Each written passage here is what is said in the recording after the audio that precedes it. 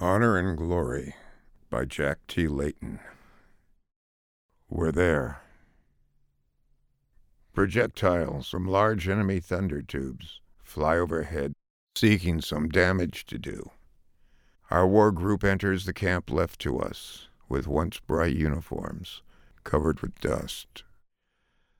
The mounts are nervous, though protected by a rise, shielded from the fire as our columns arrive.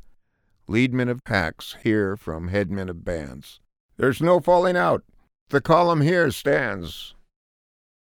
Tired men fall from our march in the sun. Comrades support them. There's no place to run. Leadmen tell crew foremen, "Inspect warriors through." Chief warriors follow to ensure hearts stay true.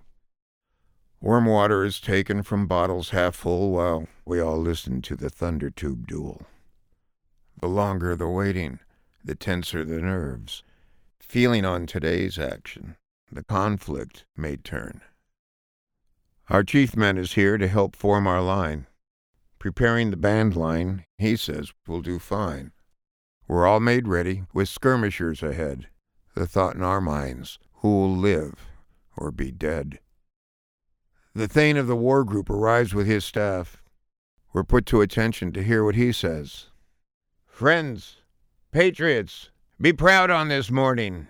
Our freedom now lies in your honor and glory. We fight to protect our families and homes. This is our duty, the only way shown. Our enemies enslave us, won't let us be. Fight for your freedom and destiny."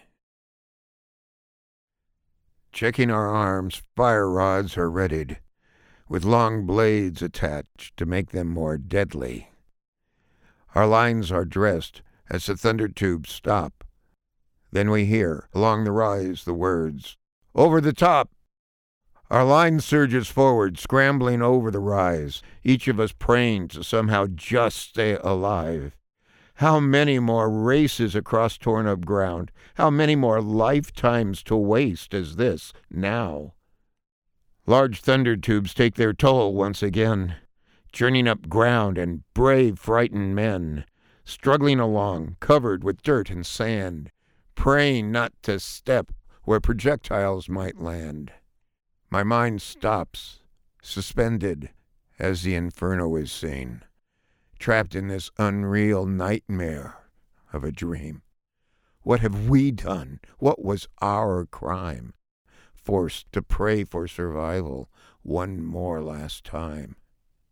Our footband's headman, with banner unfurled, like a man possessed in an alien world, exhorting, cajoling, driving us all along. To stop his dishonor! Move forward! Be strong! My mind clouds. Past fights merge into one. All I know to live is keep moving and run. Looking back, I see we're far less than before, as projectile bursts engulf us once more. Littered around are broken mounts and men. I know I could never do this again. We near the trenches where our enemies lie, their headmen yelling, while their wounded cry. Our thinned line closes the space in between. The enemy's eyes are scared and mean.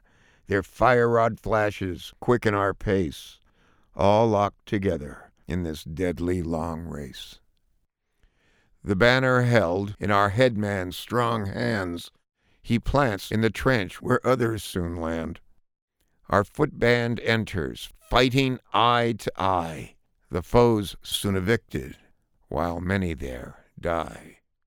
The headman screams to gather a pursuit. We're all brought together to see the fight through.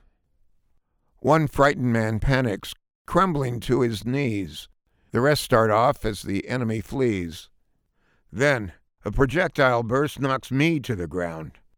My mind's filled with haze, motionless but sound, trapped in my body as others pass by.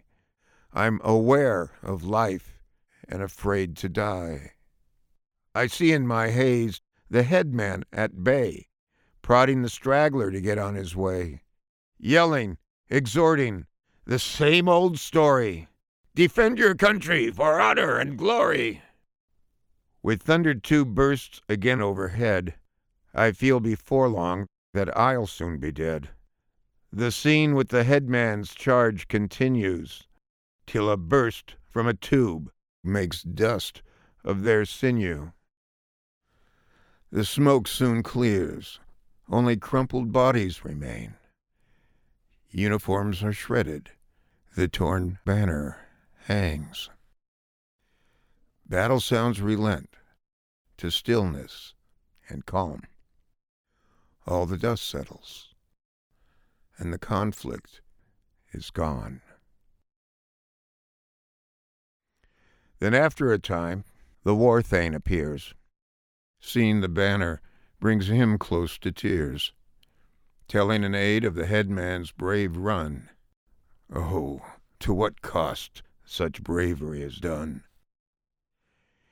He gets 2 stretcher bearers to stop, to put the headman's remains there on top. Placing the banner over the body once brave, they carry it back to a fine hero's grave. Unknown to them, though, well, I could see the bodies having fallen so close to me. Taken was the straggler in mistaken hurry to fill in for the hero's honor and glory.